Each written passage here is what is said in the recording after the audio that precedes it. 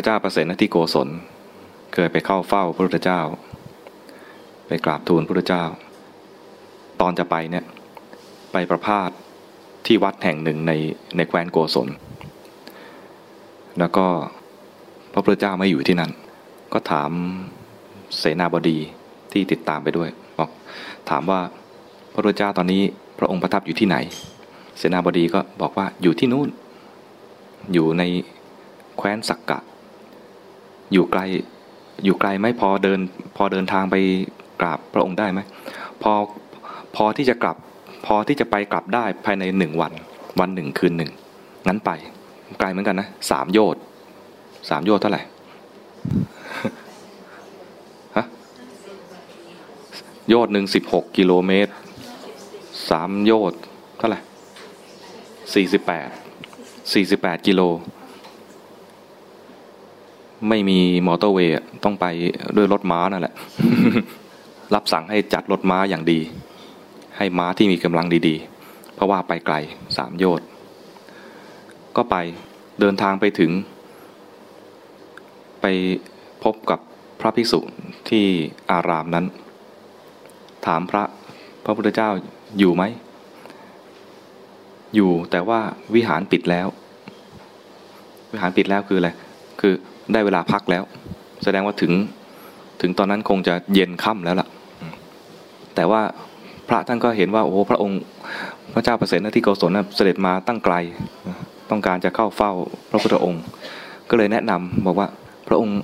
เสด็จไปที่วิหารได้แต่ให้เข้าไปเงียบ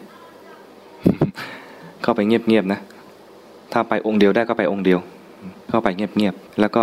ไปกระแอมหน้าประตูไปเงียบๆไปกระแอมถ้าพระพุทธองค์จะให้โอกาสก็จะเปิดประตูออกมาถ้าพระองค์ไม่ให้โอกาสก็นั่งรอไปก่อน พระเจ้าประเสนที่โกศลก็เอาเครื่องพระขันอาวุธอะไรต่างๆนะมอบให้กับเสนาบดีนะชื่อทีฆการายณะตอนนี้เป็นเหตุการณ์สำคัญในช่วงท้ายชีวิตของพระเจ้าประเสนที่โกศลฝากเครื่องราชกุฏตภัณฑ์รู้จักปะไม่เคยมีเนาะ มีอยู่5 อย่างฝากไว้กับทีฆการายณะที่เป็นเสนาบดีเพื่อที่พระองค์จะเข้าไปเพื่อที่จะแสดงความเคารพถ้าไปแบบพระราชาผู้ยิ่งใหญ่เดินอาดเข้าไปนะมันดูไม่เคารพก็ไปแสดงความเคารพก็ไม่ไปแบบไม่แบกอิสริยยศเข้าไปก็ค่อยๆเข้าไปเดินเบาๆเงียบๆที่สุดเลยไปถึงหน้าพระคันธกุฎีก็ไปหน้าประตูเงียบมากแล้วก็กระแอม กระแอมนี่นะกระแอมให้รู้ว่ามีคนมาพระพุทธองค์ก็เปิดประตูรับพอเปิดประตูรับเนี่ยพระเจ้าประเสนที่โกศลก็คลานเข้าไปกอดไม่ใช่กอดตัวนะกอดขากอดพระบาทแล้วเอาพระโอษฐ์จุมพิษพระบาทเอาปากเนี่ยจูบเท้าจูบโอบกอดแล้วก็จูบพระพุทธเจ้าถามว่าทำไมพระองค์จึงแสดงออกถึงขนาดนี้บอกว่าก็หม่อมฉันเที่ยวไปในทุกที่เที่ยวไปตามอารามต่างๆทั้งของศาสนาอื่นๆด้วยไปดูหมดแล้วฟังธรรมของแต่ละที่ดูบรรพชิตของแต่ละศาสนาแล้วบางศาสนาเนี่ยทรมานตัวเองมีการสอนให้ทรมานตัวเองฟังแล้วไม่ชื่นใจเห็นนักบวชก็ไม่ชื่นใจแต่ละคนผอมเกร็งหน้าตาอิดโรยไม่มีความอิ่มเอิบดูแล้วแทนที่จะได้กุศลไม่ได้กุศล ไม่ก่อให้เกิดความเลื่อมใสดูแล้วน่าสงสาร เกิดความน่าสงสารแบบห่อเหี่ยวใจแต่มาดู บริษัทของพระพุทธองค์แล้วเนี่ยพระภิกษุทั้งหลายเนี่ยนะมีอินทรีย์ผ่องใสอิ่มเอิบเบิกบานน่ารื่นเริงใจฟังธรรมแล้วก็ฟังแล้วมีความแช่มชื่นใจมาสรรเสริญพระธรรมสรรเสริญพระพุทธองค์นะสรรเสริญพระธรรมสรรเสริญพระสงฆ์ให้พระพุทธเจ้าฟังบอกว่าชีวิตนี้ได้พบพระองค์ได้ฟังธรรมของพระองค์ได้เห็นพระสงฆ์สาวกของพระองค์เนี่ยถือว่าเป็นบุญอย่างยิ่งใหญ่ถ้าไม่มีพระองค์แล้วเนี่ยชาตินี้คงไม่มีค่าอะไรก็เห็นคุณค่าชีวิตนี้ได้เกิดมาพบพระพุทธองค์รักมากเลยรักพระพุทธองค์มากเลยและที่รักมากๆก็คือว่าเผอิญว่าอายุเท่ากันอายุเท่ากันตอนนั้นนะพระเจ้าประเสนที่โกศลก็อายุประมาณ80แล้ว อุตส่าห์เดินทางตั้ง3 โยชน์เดินทางตั้ง3 โยชน์นะไปเข้าไปกราบพระพุทธองค์มีความรักมากพระพุทธเจ้าก็อยู่ในแคว้นโกศลเนี่ยนานด้วยแคว้นโกศลมีวัดสำคัญอยู่2 วัดจำได้ไหมวัดอะไรบ้างวัดเชตวันอีกวัดหนึ่งบุพารามโอ้โหนี่เคยไปไหมเคยเลยโอ้ยิ่งจำแม่นเลยนะถ้าเคยไปเนี่ยยิ่งจำแม่นเลยวัดเชตวันคือเป็นวัดของอนาถบิณฑิกะเศรษฐีวัดบุพารามเป็นวัดของนางวิสาขาเนี่ยเป็นอุบาสกอุบาสิกาสำคัญ2 ท่านก็อยู่จำพรรษาอยู่10 กว่าปี20 กว่าปีนะรวม2 วัดแล้วเนี่ยนะน่าจะประมาณนั้นแหละ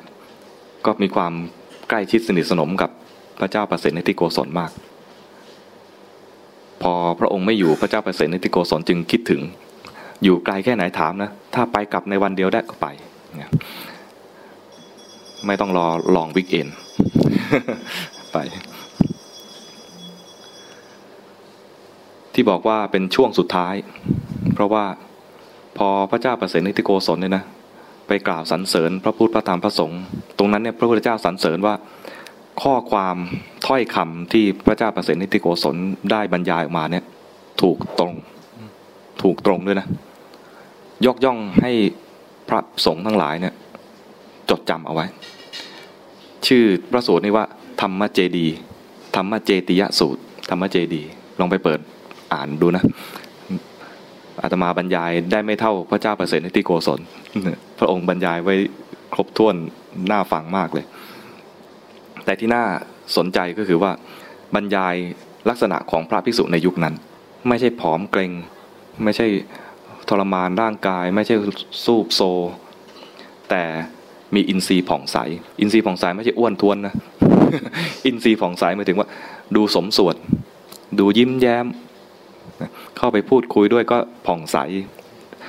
ธรรมะที่ฟังมาก็เบิกบานฟังแล้วเบิกบานไม่ใช่ฟังแล้วโอ้โหแย่แล้วกู ไม่เป็นอย่างนั้นเลยเวลาฟุ้งซ่านขึ้นมาฟังธรรมะแล้วก็รู้สึกตัวไม่ฟุ้งซ่านรู้สึกตัวขึ้นมาไม่ฟุ้งซ่านตอนรู้สึกตัวมันดูไม่ใช่ว่ากระเริกไม่ใช่เบิกบานแบบกระเริกไม่ใช่ว่าแบบชิงฉับทัวเลยไม่ใช่อย่างนั้นแต่ว่ารู้ตัวมีความรู้ตัวขึ้นมาที่มีราคะก็ดับที่มีโทสะก็ดับที่ฟุ้งซ่านไปฟุ้งซ่านก็ดับแต่มีความรู้สึกตัวเบิกบานขึ้นมาสังเกตดูว่าเวลาเรามีสติขึ้นมาเนี่ยมันมีความรู้ตัวเบิกบานมีความรู้ตัวแบบเบิกบานตอนเบิกบานเนี่ยมันไม่ต้องเบิกบานแบบชาวโลกอ่ะเป็นเบิกบานแบบนักปฏิบัติธรรมอ่ะเบิกบานแบบนักปฏิบัติธรรมเนี่ยไม่ต้องไปดูตลกไม่ต้องไปดูอะไรละครไม่ต้องไปดูการเล่นอะไรต่างๆใช่ไหมแค่รู้สึกว่ามีอะไรเกิดขึ้นรู้สึกจริงๆขึ้นมาแค่นี้เองดูนิ่งๆนี่แหละดูนั่งนิ่งๆนี่แหละแต่มันเบิกบานพระสมัยก่อนเนี่ยอยู่ในคำบรรยายของพระเจ้าประเสนที่โกศลเนี่ยพระสมัยก่อนเนี่ยเวลานั่งฟังธรรมเนี่ยนะเงียบกริบว่าอย่างนั้นนั่งฟังธรรมนี่เงียบกริบเลยไม่มีเสียงกระแอมแม้แต่เสียงกระแอมไอไม่มีเวลานั่งฟังพระพุทธเจ้าเวลานั่งฟังพระสาวกทั้งหลายแสดงธรรมเนี่ยโดยเฉพาะพระพุทธเจ้าเวลาแสดงธรรมเนี่ยค คนต่างๆทั้งพระภิกษุทั้งสามเณรอุบาสกอุบาสิการวมทั้งภิกษุณีด้วยสมัยนั้นมีภิกษุณีฟังด้วยความเงียบกริบเลยพระองค์บรรยายบอกว่ามีอยู่ครั้งหนึ่งมีพระรูปหนึ่งคันคอยังไงก็มาไม่รู้กระแอมก็มานิดหนึ่งพระองค์ทันเห็นว่ามีพระภิกษุที่นั่งข้างๆเนี่ยกระทุ้งอ่ะกระแอมนิดนึงก็ถูกกระทุ้งแล้ว พระองค์บอกว่ากระหม่อมชั้นเป็นกษัตริย์มีอำนาจเต็มสามารถให้ดีให้ร้ายให้ชีวิตหรือให้ความตายกับใครก็ได้ แต่เวลาประชุมในท้องพระโรงเนี่ยกระหม่อมฉันกำลังพูดอะไรไปเนี่ยนะยังไม่ทันจบคำเลยก็จะมีพวกอำมาตย์ต่างๆพูดแซงเราอุตส่าห์บอกแล้วว่ารอให้เราพูดจบก่อนมันก็เงียบไปพักเดี๋ยวมันก็พูดแซงอีก บอกว่าขนาดมีอาทยามีอำนาจสามารถทำโทษใครได้นะมันยังไม่เคารพเลยอ่ะแต่พระพุทธองค์เนี่ยไม่มีอาทยาไม่ทำโทษใครแต่ทุกคนเคารพหมดเลยพระเจ้าเปรตนิโกศลบอกว่าเล่านะบอกว่ามีอยู่ครั้งหนึ่งจะทดลองคน2 คนเป็นช่างไม้แล้วก็พระองค์ก็ให้ยศให้ตำแหน่งให้ที่อยู่ให้เบี้ยเลี้ยงให้เงินด้วยวันหนึ่งอยากจะทดลอง2 คนนี้ก็พา2 คนนี้เนี่ยไปประพาสป่าแล้วก็ไปอยู่ในที่ประทับให้2 คนนั้นอยู่ในที่ประทับด้วยตั้งใจให้อยู่ด้วยตั้งใจให้อยู่ในห้องเดียวกันที่ประทับก็แคบๆนะไม่ใช่ว่ากว้างๆอะไรมากแคบๆพออยู่ได้3 คน